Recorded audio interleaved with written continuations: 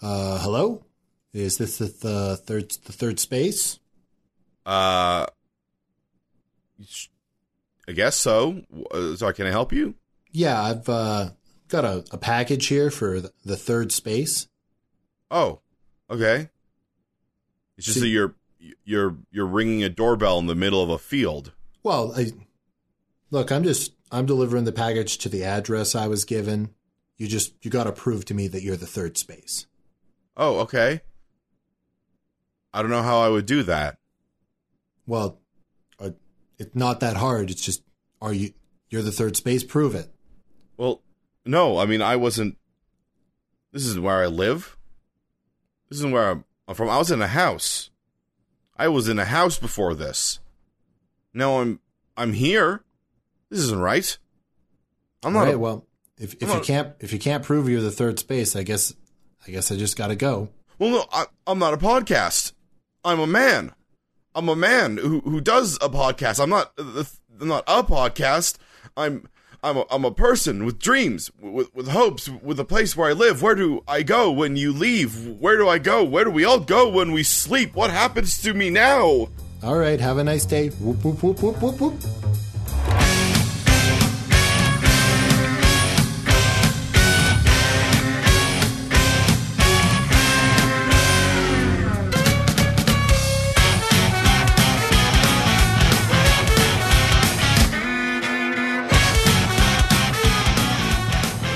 Kevin, it's been a while. I guess it has, yeah. Yeah, it's been a while. How's things? Things are okay. Nice. Nice. Decent.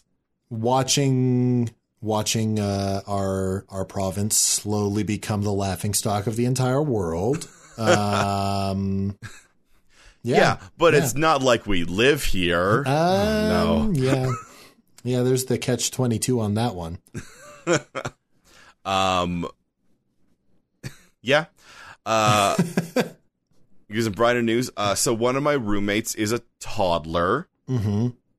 As you know. One of your roommates. One of my roommates is a toddler. Is a baby. Yep. And the current goal that I have is I'm trying to teach her certain words and phrases. Mm-hmm. And I've gotten her parents on board. Currently, we're really trying to get her to do "yeah, boy." Yes, I see. And she's pretty close. She doesn't always get the B plosive on it. Yeah, oi. Yeah, we got that. She knows how to do the B, because sometimes she'll just be in another room and I'll just hear her say, "baby," which is an interesting... Well, you got to announce yourself. It's good that she's practicing that skill. Yeah, so once we get the B into the other thing, then we got, a kid saying, "yeah, boy." Which seems like that's the ideal part of having young children around, is to get them to say things that is funny when a child says it. I mean, I feel like there's more to it than that. But if that's what you're getting out of it, Kevin, I'm happy you're getting something. I don't know. That seems like the main reason. Seems fun enough. After that, we'll work on yeet. I mean, yeet will be really hard because the baby will just hear it as yee. Yeah, but as long as, she shouts it, I think it's fine. Oh, great. A shouting baby. What everyone loves. Well, once again, stands in another room and all I hear is "baby." So if we turn that into yeet. I mean, yes, Kevin, but let's take this. I know that everyone has been trapped in their houses a lot. Yeah. Over the last little bit. But imagine, Kevin, you are out at, let's say, a writer's group. And this particular writers group is stopping to get coffee before they go to their meeting place that is more private. Sure. And you're standing there with your friends, and all of a sudden, in the distance, you hear a high-pitched squeal, "yeet!" Oh, I mean, was it from a baby? Yes, it was from a baby, Kevin. Then that's hilarious. But what if the baby doesn't stop, Kevin? Then I'll leave, but that continues to be hilarious. Okay. All right. It's very enjoyable to me. Remember how you said that all children are sociopaths? Yeah, that's the thing we agreed on. Did you ever grow up? I think enjoying a baby shouting yeet has nothing to do with sociopathy. I mean, you're clearly not taking anyone else into account. Taking the baby into account. Oh, you're assuming that the baby enjoys it, but if a baby is a sociopath, Kevin, they don't. And all the other people who thinks that it'll be funny for a baby to shout yeet. I think there's many things to enjoy. I think this is a live and let live situation. I think there's many things to enjoy in this situation. I mean, I will take your word for it. I personally derive zero enjoyment from that situation. You're not thinking about it in the right way. But that's fine. Okay. Yeah.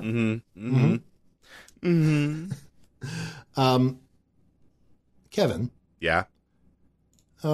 We didn't do a year end type thing because our numbers are all off. Yeah. But it's been another year of the podcast. I guess so. I don't keep track of when that is. I'm glad you do. I mean, we've missed it by a little bit, but that's okay. Okay. If you say so. Yeah. And I figured, let's do something that's a little bit fun. Maybe it's the start of a new series. Maybe it's just a thing we do every once in a while. But I figured there's 500 spells in D&D. Why don't we talk about if some spells were real? Probably won't last the whole episode for a single spell, but we can choose some fun ones and talk about it. Yeah. So we sort of brought this up a couple weeks ago when we did our Vancian casting topic, which was the idea that there are certain spells in D&D that if you translate them into a real world, they're fun to think of how they would be used. Yeah. So what we figured is that because in that podcast we spent so much time kind of figuring out a logic to how casting works in specifically the 5e setting, we sort of utilize that as our baseline for how these work. So to remind people, what we had discovered in there is that your intelligence actually has nothing to do with the level of spell you can cast. No, it's how much time and effort you put into learning how to cast spells. It's experience. Yeah. It has nothing to do with how, quote unquote, intelligent you are. That just helps with number of spells you can memorize a day, and even that is also still partially based on experience. Because we're doing this based on wizards. Specifically, wizard is the kind of the baseline. We might pick some spells that are from different classes, just because they might be the interesting ones. But I think it's still along all the same thought process there. Yeah, I mean, the thing is, in D&D, they separate those according to class because that gives a class identity. Yeah, not because a wizard couldn't cast that spell. A magic user. Yeah. So in case anyone's interested, that's sort of what we're going to be doing this based off. Same thing with the levels. I think we clarified that first level is actually pretty, a first level of a class is actually pretty easy to hit. That is base education. Yeah. Yeah. Which make, I know in D&D they're first level is that you're an adventurer, but I think the thing is that in a world, okay, we'll play this a little bit, fast and loose, because, as you have said, this is our year episode. We can do whatever we want. Whatever we want. There was a thing going around D&D community that was basically D&D social media community that was basically if you were transported into the D&D world, would you be an adventurer or just what would you be in that? And there was a lot of people who were I'd be an adventurer, and number one, they're kind of wrong. Yeah. No, you're not. But to say oh no, you'll just be a normal shit farmer is also not correct, because the one thing about D&D world is that you can actually learn magic. It is not innate in you. Yeah. Wizards are people who just read enough books that they can they just thought about it enough until they figured it out. So I have to imagine that in a world where that is possible, why wouldn't more people do that? Well, because it's boring and complex. Yeah, but it allows you to actually like bend the rules of reality. Here's the thing: if I was in D&D for real, Kevin, yeah, I would have like one level of bard, one level of ranger, one level of barbarian. Like I would never like just looking at my life path. I would never go down like deeper, further into, into a class. Maybe I'd have more levels of bard because I acted professionally for a while, but like, that's it. Yeah. I mean, yeah, like when you're not going to go too far down the the levels thing. Yeah. But I feel like just hitting the baseline, as we're going to go through with this, even just being like a first level wizard, yeah, gets you access to some fun things. just being like, hey, maybe I'll do some education there, which is why I think D&D really, I guess, thrives in a medieval setting. Yeah. Because the thing is that, like, in a medieval setting, when you have a monarchy oppressing people and there's a very hierarchical system, it's like, yeah, the shit farmers aren't really casting spells because that's their lot in life. Yeah. But then you get something like Eberron, where it's like there's actually a lot more magic users because magic everywhere all the time. Well, there's a lot of mage rights and people who are just like, yeah, no, I learned one spell because it's super useful. So I think the best way to put this is if somebody's finished high school in the modern day, yeah, they probably can cast like a couple level 1s and maybe a level 2 spell. But if we're doing that based on like the class need, that means you also still have access to a number of cantrips. That's true. Yep. And so I think maybe that'd be a good place to start very quickly, just to roll through a couple cantrips. Sure. If you don't mind. Just because some of them have very similar flares. Like there's all the elemental ones, which are like control flames, control air, control water, and I mean they all have different names, and mold earth.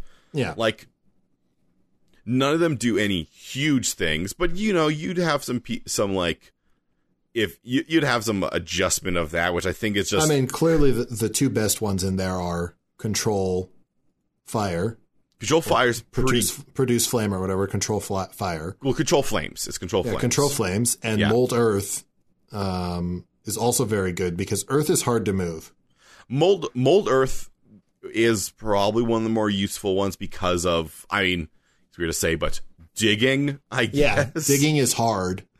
So you just have and it wasn't, it's a cantrip. So, hey, guess what? You want a garden? Remember how it took you 6 hours to till your garden before you seeded it? So I think this is important just because not everybody. It's 30 seconds now. So I think this is very important just because not everybody knows what these spells are. Yeah. And I think we sort of have to treat it that way. Like if people, not everyone who listens to us knows everything about D&D. There's a bunch of elemental spells as cantrips, which are spells you can just cast multiple times forever. They're easy. They're like it's like a card trick. Yeah. Yeah. And some of them, there's 4 elemental ones, one for each of the classical elements. Mold earth has things like if you target an area of loose dirt, you can excavate it. So essentially, like you scoop up 5 feet of like a 5-foot square of dirt and just move it aside. Yep. I think that's probably the most useful one. The other ones are like you cause shapes, colors, or both to appear on dirt or stone, which is cool. Yeah. But it only lasts for an hour. Yeah. And then you can cause like the dirt or stone to like shake. But it's harmless. Yeah, it becomes difficult terrain. Yeah. So most of them was for the digging. The fire one seems pretty useful to some extent. I mean, it seems like we would need less firefighters because they would all just know how to control flame. I mean, the problem you have with that is that it only extinguishes flames in a 5-foot cube. No, but like instantaneously, every 6 seconds, like 5 feet of flame is gone. Like that's way better than firing a hose at it. I'd agree. I mean, really, like any sort of large fire, just a collection of 5-foot fires. Yeah, exactly. And then the other elemental ones are. I mean, here's the thing: if I had to pick like which one of those elemental ones would I do, I think I'd probably do shape water just because it seems like it'd be maybe the least useful, but the most fun. I mean, you could have a water fight wherever you wanted.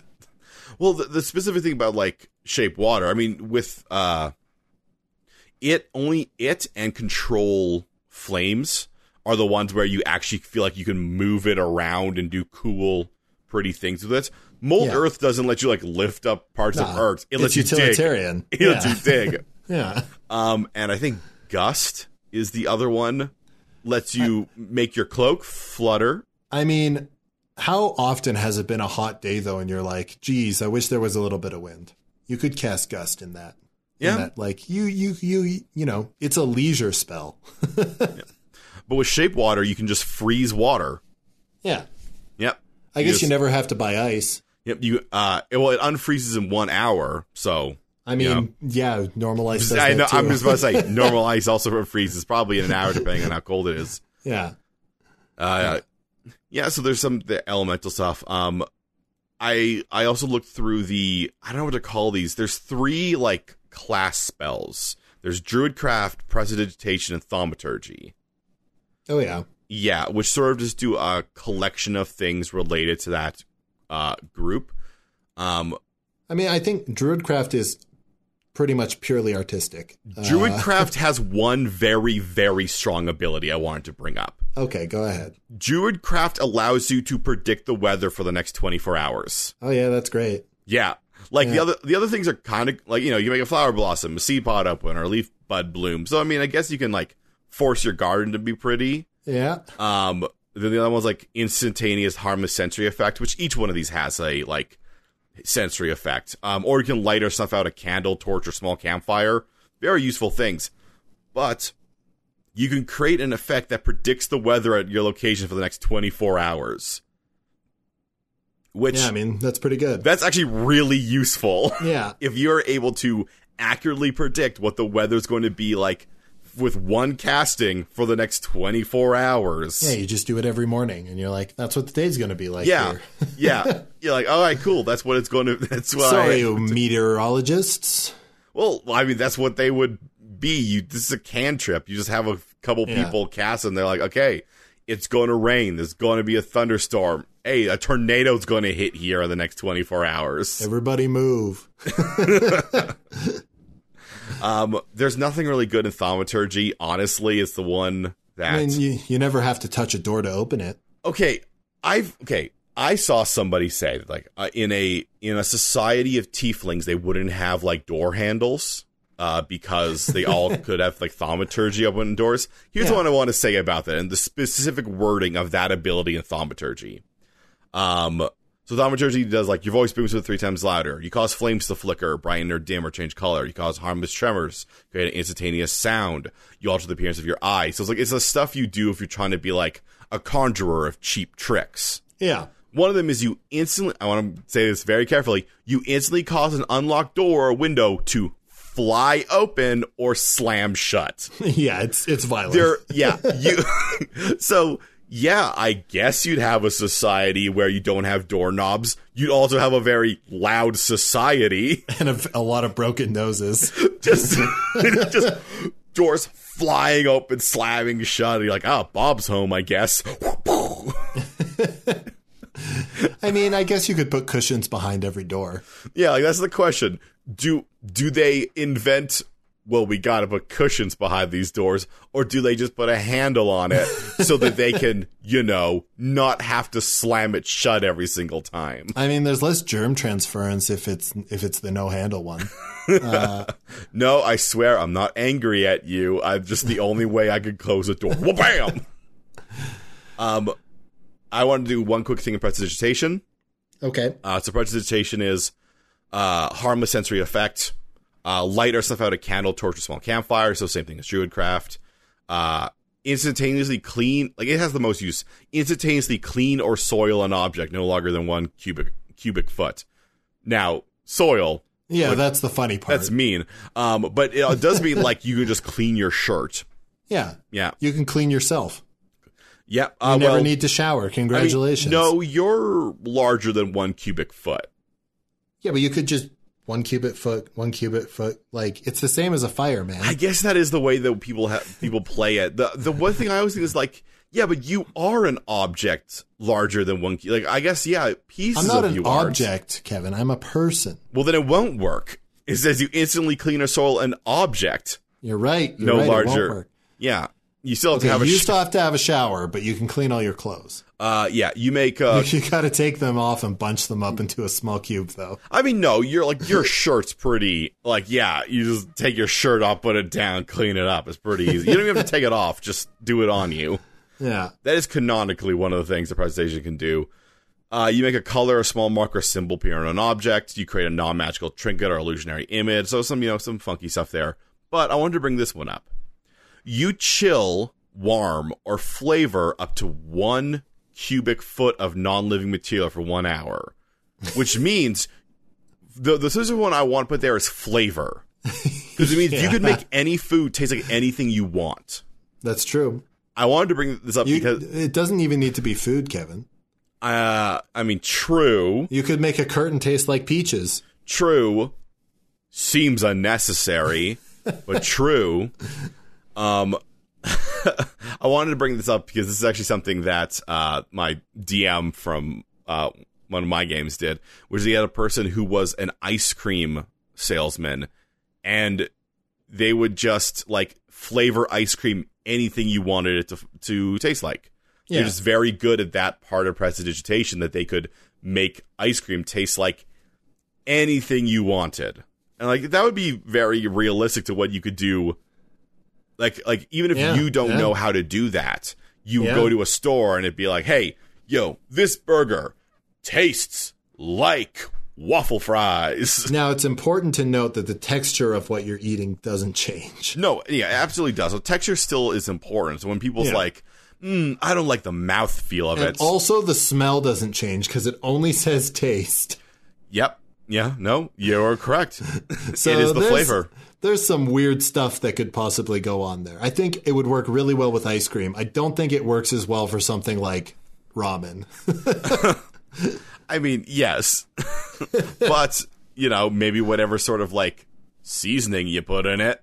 Yeah, that's true. You're not going to do the entire ramen. You'd want to do like, oh, this unfortunately lasts for an hour, so you can't just have like a prepackaged seasoning of... Honestly, probably what I would do, Kevin, is I'd be like, these green onions taste like really fresh green onions. Yep, you still have to be careful that you don't, poison yourself. Yeah. Other than that, there's some basic other cantrips, like, Mage Hand. Yeah, that's pretty useful. Got a hand that can reach in and grab things. I would like that. I think that'd be great. That's every couch potato's dream. Yeah, I'm not sure we have to go into all the things that having a hand that can go out 30 feet can do for you. Yeah. Convenience is what it can do for you. Same thing with message. Like, that's just you essentially have a form of telepathy.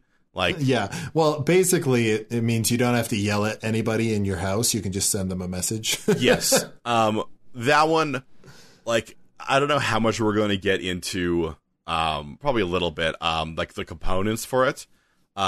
Message is one that I really love the components for it. So I guess I mentioned, for people who don't know, like, once again, I'm trying to make this so that even people who don't play D&D can get the things.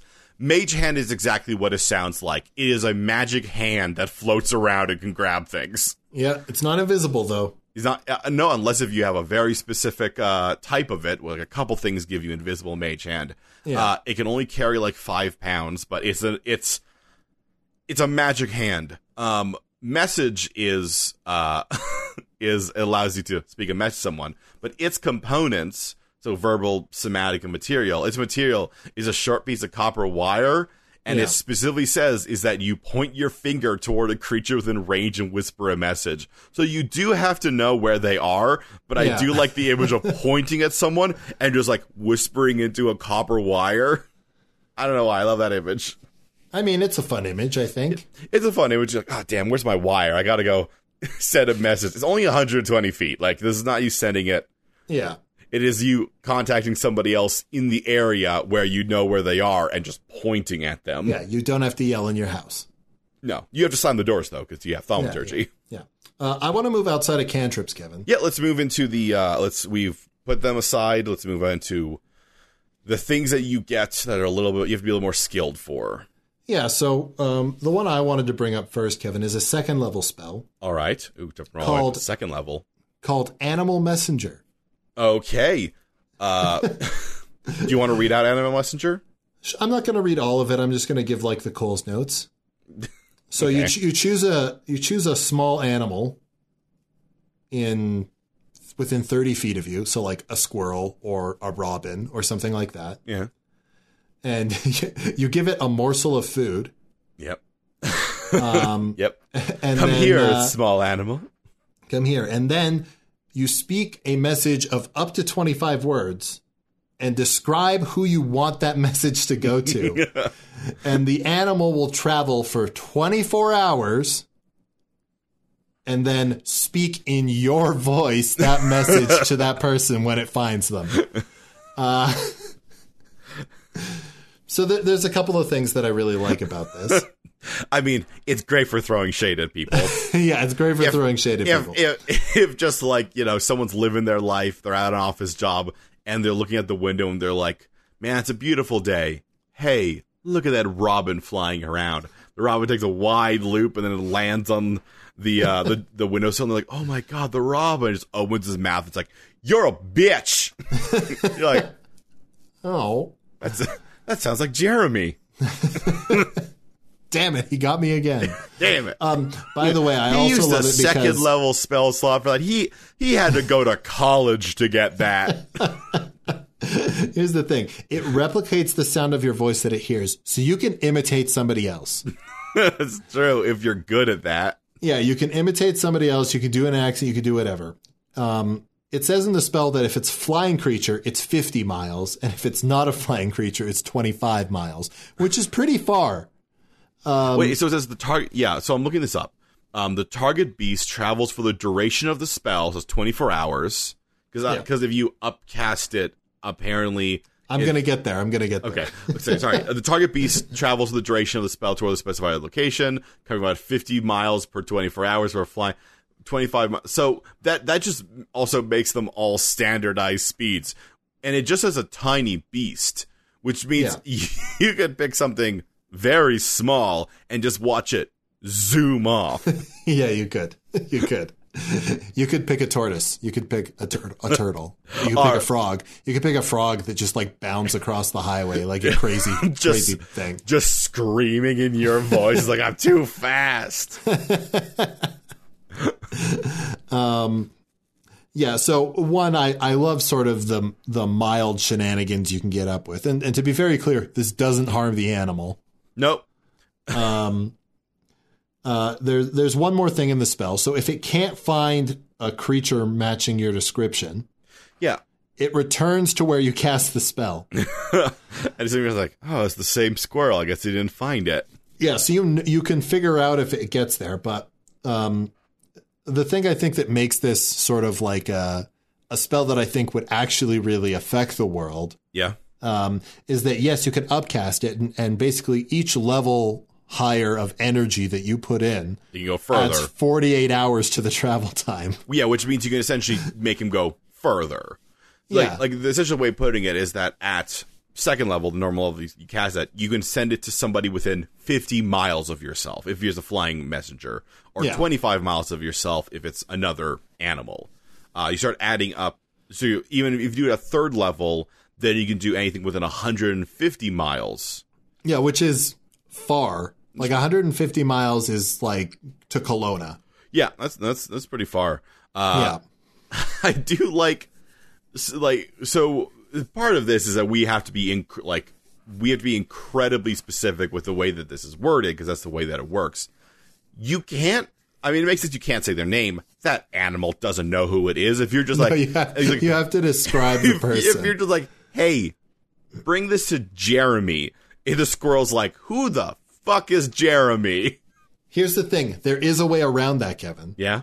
And that is having pets that know the people that you hang out with. It does say, no, I will tell you this, it does say you specify a location, which you must have visited, and a recipient who matches a general description.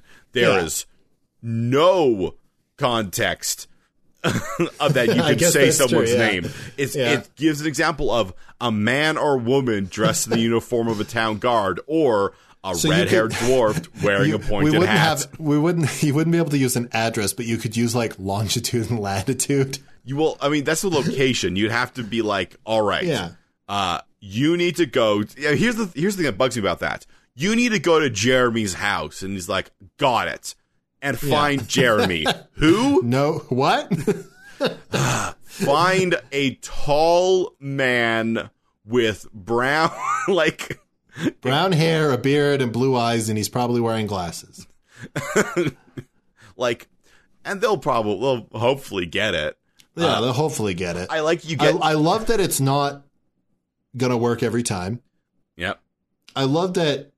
If you were like a master of this spell and you could cast it at level 9, you could send it like a robin across the goddamn ocean. Yeah, and it has to do it. Yeah, and it'll come back. Well, if we're going to get really nitpicky and weird in this, I want to clarify, and I'm going to say this is true, for the duration of this spell, that animal is immortal. Yeah, definitely, 100%. There is no writing in this that says if the animal dies. It in fact says if the animal doesn't reach its destination before the spell ends, the message is lost, but the beast does make its way back to where you cast the spell. Yeah. So does that mean like if it's like hit by a car, it just like drags itself back? No, I think the spell evades anything. Yeah. Like that could get in the way, you know? I think like the only way somebody could make sure that something didn't get it to its destination is like trapping it in a jar. Well, I mean, yeah. And then like weighing it down. Well, I mean, or if it just like it turns the destinations further than you think it is. Yeah, but have you tried to stop something going 2 miles an hour? A tiny creature and catch it in a jar? I mean, yes, that'd be difficult. I more have meant like if the location, if it was actually 26 miles away. Yeah. Yeah, rather than 25. But I love the idea of people being like, I need a tiny pet. Like dog doesn't work. Too big. Chihuahua? Okay, fine. Like kitten? Yes. Full-grown cat? No, too big. Look, it doesn't even need to be a pet. You just need to see a squirrel within 30 feet of you and be like, you come here. I have a message. I have a piece of popcorn for which to cast this spell. I have a message you must bring to my friend, for my cell phone has died. Come here. And forsooth, you must journey to Kevin Weir's house and look for a man, a broad man, full of jolly girth, with red hair and a beard, and speak to him thus. Now, this isn't mine, but I want to add on to this because it's like really close connected to it. Beast Sense allows you to see. It's a second level spell as well. It allows you to see through Beast's eyes. Yeah. So, which means you could use this thing to send to deliver to someone, and then also, I guess it only lasts for 1 hour. I guess if you're doing it very close, then you could also see through their eyes. I mean, if it's within 2 miles, basically. If it's within 2 miles. Ooh, or, I guess it'd be or 1 mile if it's not a flying animal. 1 mile if it's not flying. Yeah. I just wanted to bring that up, because I find no other real life use of you can see through animal eyes other than, I wonder what this is like. You know what I just realized? What? If the message gets there, the animal doesn't have to come back. No, it doesn't. There's an animal there now. Yeah. Which there's now an animal in someone's house. You could literally be like, oh, I've got a rat. That sucks. I guess now there's a rat here. I'll use this morsel of food and be like, rat, I would like you to go to my enemy's house. This is the address. Seek out this person and speak to them thus. It's your problem now, fucker. Yeah, but one rat isn't that much of a problem. It's weird. like a bird coming into your house. Yeah. And especially like once it returns to its animal nature. Like the bird, more than a rat, sending a bird into someone's house and then all of a sudden it's back to being a bird in someone's house. So like it comes down, it floats, opens its mouth, and in my voice you hear, ha ha! And then it stops. You see it look around and just go, and just flying around. You're like, it just starts flying around, freaking out. Ah, shit, there's a crow in my house. Damn it. Damn corvids. Damn it. Anyway, that's my first spell, and I think it's fun, and I think it would bring the world more joy, and I also think it would have made Napoleon better at war. It is something that would be very useful before the modern day. Like modern day, it's more of just like a goofy thing you could do. Like when you could also have just picked up the damn phone. I'm gonna use my spell. Well, because to clarify, it's not immediate. Like unlike things like sending or anything like that, which sending's really high. You have to be very competent of a spellcaster to do sending. That's like 4th level. Yeah, that's why I picked this, because I was like, 1, there's an animal component, which is fun, and 2, it's a much lower level. It is, yeah. All right.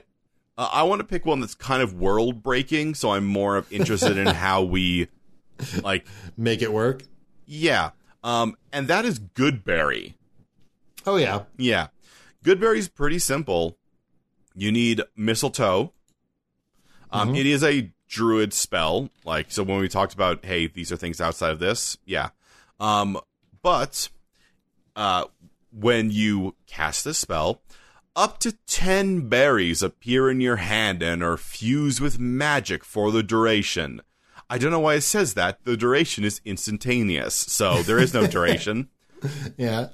A creature can use its action to eat 1 berry. Eating a berry restores 1 hit point, which means nothing in our world. Yeah. But the berry provides enough nourishment to sustain a creature for 1 day. And they lose their potency if they're not been consumed within 24 hours of casting the spell. So that's for 24 hours. But the point is that this is a first level spell that when cast allows you to feed 10 people for 1 day. Feed 10 people for 1 day. It's nourishment to sustain a creature for 1 day, which I assume means that berry is just like the calorie count you need. Yeah, well, it's the calorie and the nutrients. Yes, it is all you need, which it sounds like that is a thing that you just at least want one person in your group to have. I mean, really, it removes the thing is that honestly, if people knew Goodberry, we would never have been nomads. Well, I mean, we could have, just not for the same reason. Yeah, it's true. You wouldn't really be following food. Well, I guess we would never start farming. Basically, the thing that I specifically bring up Goodberry is like, so we didn't touch too much on classes. We sort of mentioned we don't want to go too much into that. But if you think of what each class means, like Druid is the one. I mean, number 1, Druid, I guess technically casts off wisdom, not intelligence, but it's the same. Yeah. It's the same functional thing as Wizard in a sense. We kind of have to treat it like that because I don't want to go into the whole what does it mean to prepare a spell through the entire list you have access to. Yeah, I don't even know what that means. But by its nature, Druid involves less like formalized training. Yeah, well, it's more intuitive, right? And it's first level, which we already said is like you went to high school. Yeah. Right? And if someone out there wants to really get at us and be like, no, I think first level is more akin to some it's a medieval like world. Of course it's going to be high like yeah, and in that world it's serious study. Yeah, which feels like high school, considering how most peasants that you run into in a medieval European setting wasn't a concern of theirs. Yeah, that's why there's the help I'm being oppressed joke in Monty Python. Yes. Yes. Yeah. They have no levels of wizard. So yeah, like you, the question I have is that if that is something that's always been around, do you ever get to the point where you eat anything other than a good berry? I think so. And I think so for two reasons, Kevin. Yeah. One, as long as the human race has been able to communicate with each other, they have dared each other to eat stupid things. I mean, yes. And two, I think over the process of that, like the good berry is the same every time, unless you cast prestidigitation. I was going to bring that up. The combination between good berry and prestidigitation means you have a berry that can taste like anything. That tastes like anything you want it to taste like. Yeah, baby. But I think the thing is that, like, yes, that berry is everything that you need, but I don't know how satisfying it is. Everything that you want. Yeah. That's sort of what I mean. Like, does it mean that at a certain point, essentially anything that's not your good berry food, which it only lasts for 24 hours, so you essentially need to know, like, if that's the case, you probably have a store you go to every day where it's like, come get, like, it becomes rations at the point where it's like, come get your good berry, flavor it however you want. Here's the thing. There should never be a food shortage anywhere. No. No one should ever be impoverished from lack of food. No, this would be a world that has so much more, like, food is a luxury item. Like, anything beyond a good berry, where it's like, oh, you had... You have something that's a lot more complex of a flavor because... You had a peanut butter and jam sandwich? Holy shit. Well, because what I'm imagining with prestidigitation making something a flavor is that the person who makes it the flavor has to be, like, good at making that flavor.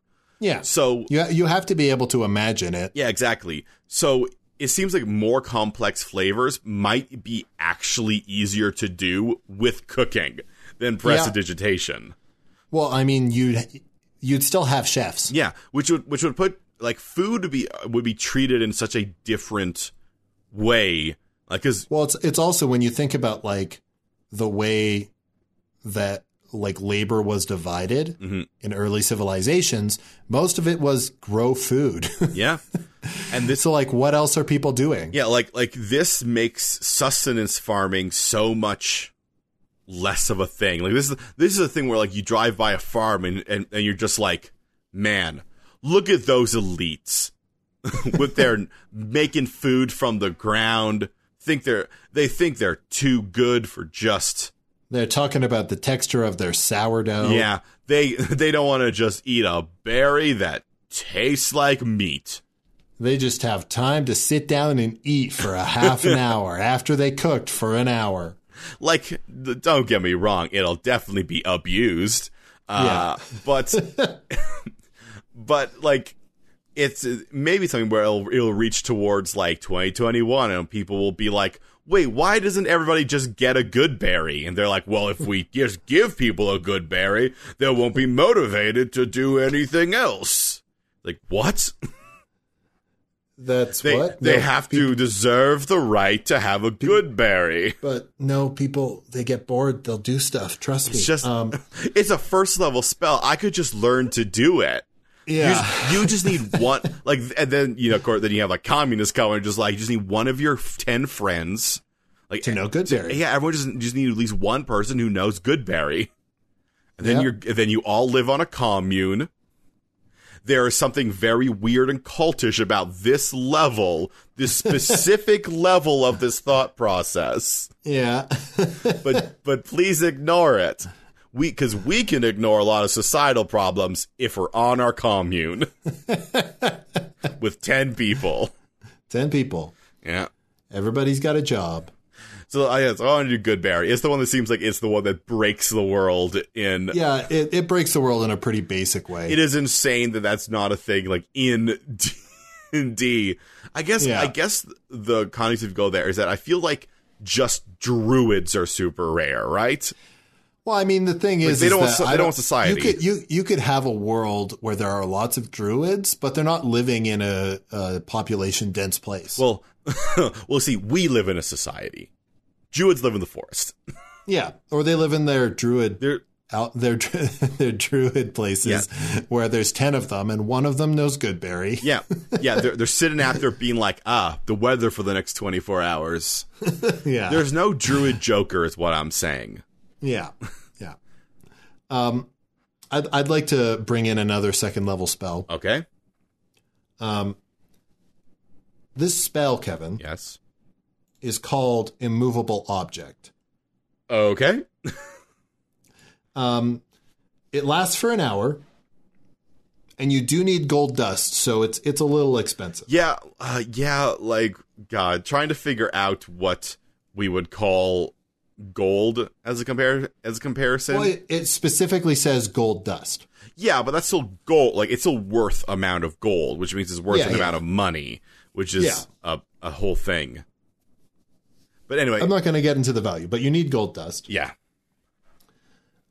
Which disappears after the spell used it. But you choose an object that's no more than 10 pounds, and it becomes magically fixed in place. You can designate other people, when you cast this spell, that can move the object normally. Yeah.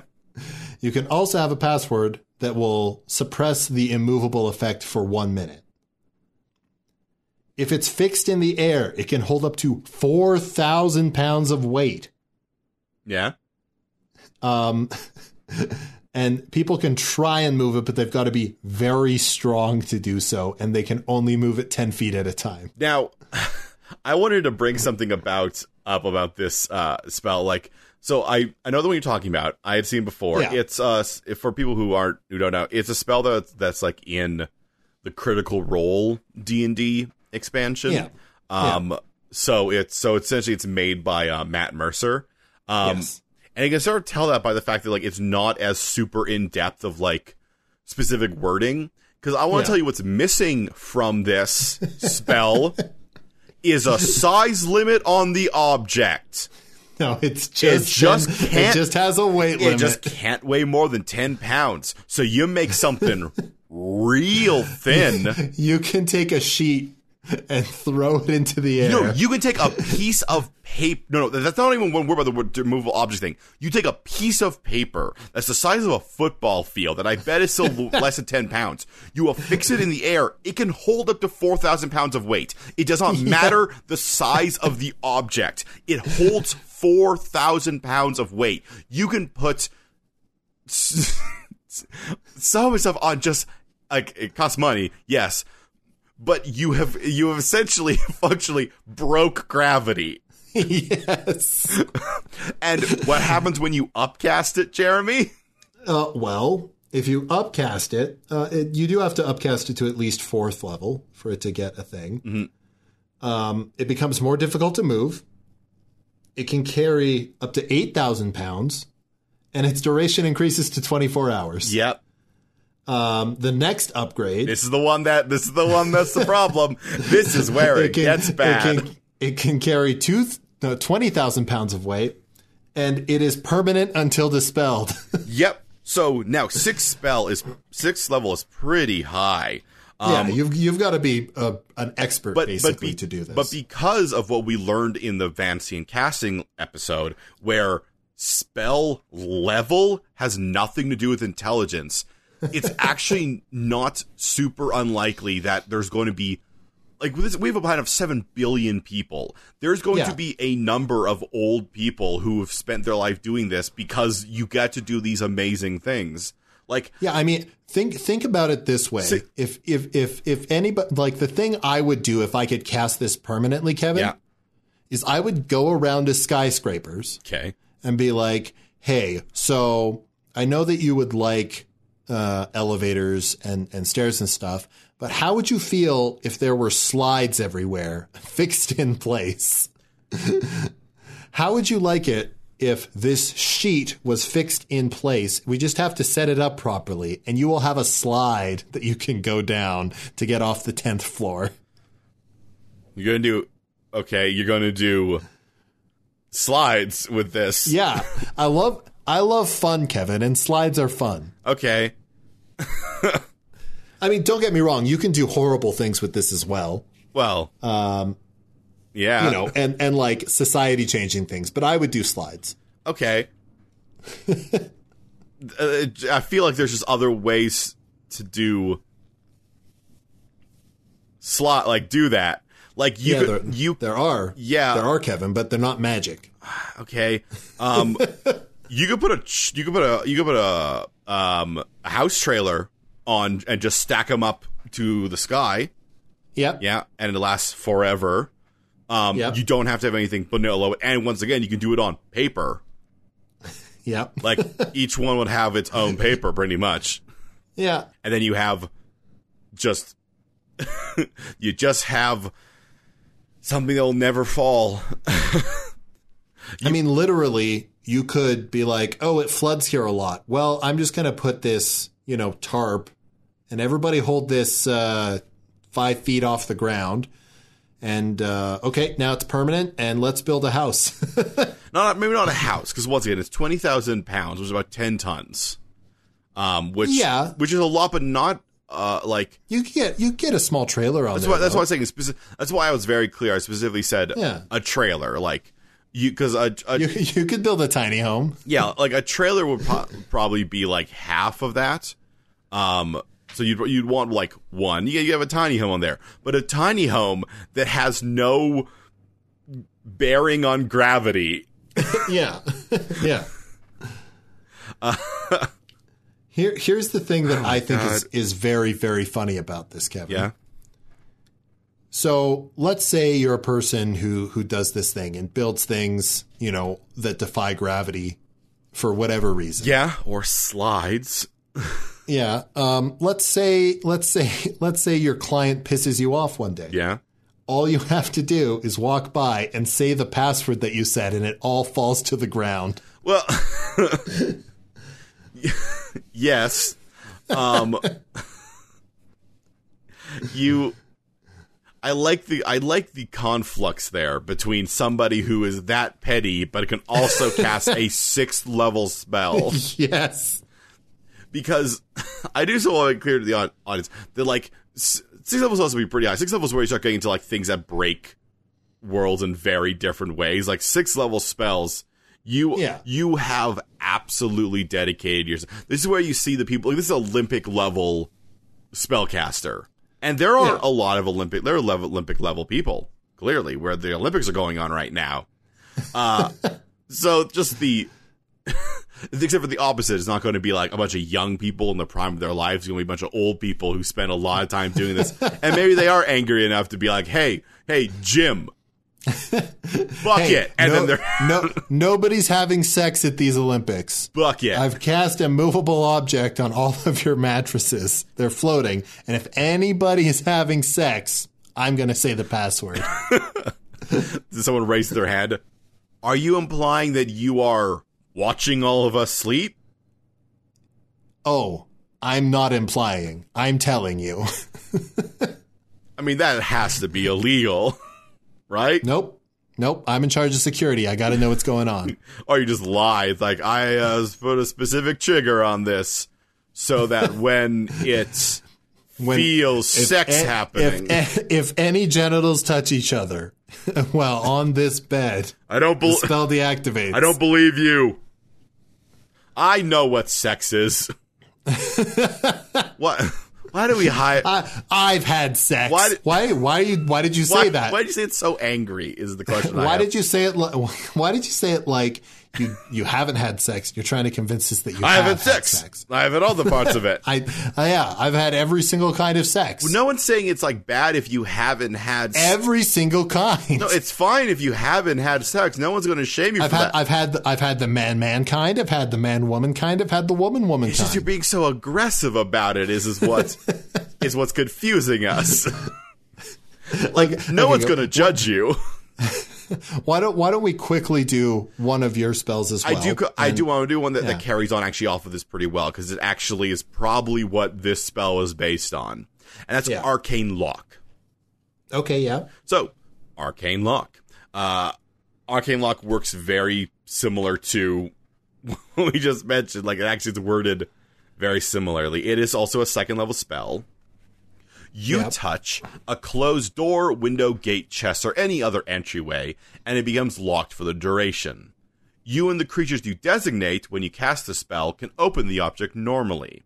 You can also set a password that, when spoken within 5 feet of the object, suppresses the spell for 1 minute. That's why I sort of want to bring, it's a great time to talk about it because it uses the same rules as an immovable object. Otherwise, it is impassable until it is broken or the spell is dispelled or suppressed. There's mention that you can cast Knock on the object, which is another second level spell, which suppresses it for 10 minutes. Well affected by the spell, the object is harder to break or force open. It's the exact same cost as an immovable object, which is gold dust worth at least 25 gold. But it is it's literally a really, really good lock. Yeah. It's quite expensive. Like 25 gold to you look at things where they're like, oh, what do you think the rate of gold is? And people always, they're like, well, according to the gold standard. I'm like, that's definitely not what it's based on. No, it's definitely not. It's definitely not what it is. You have to look at what you can buy with that gold. It's like, that's gotta be a couple $100, right?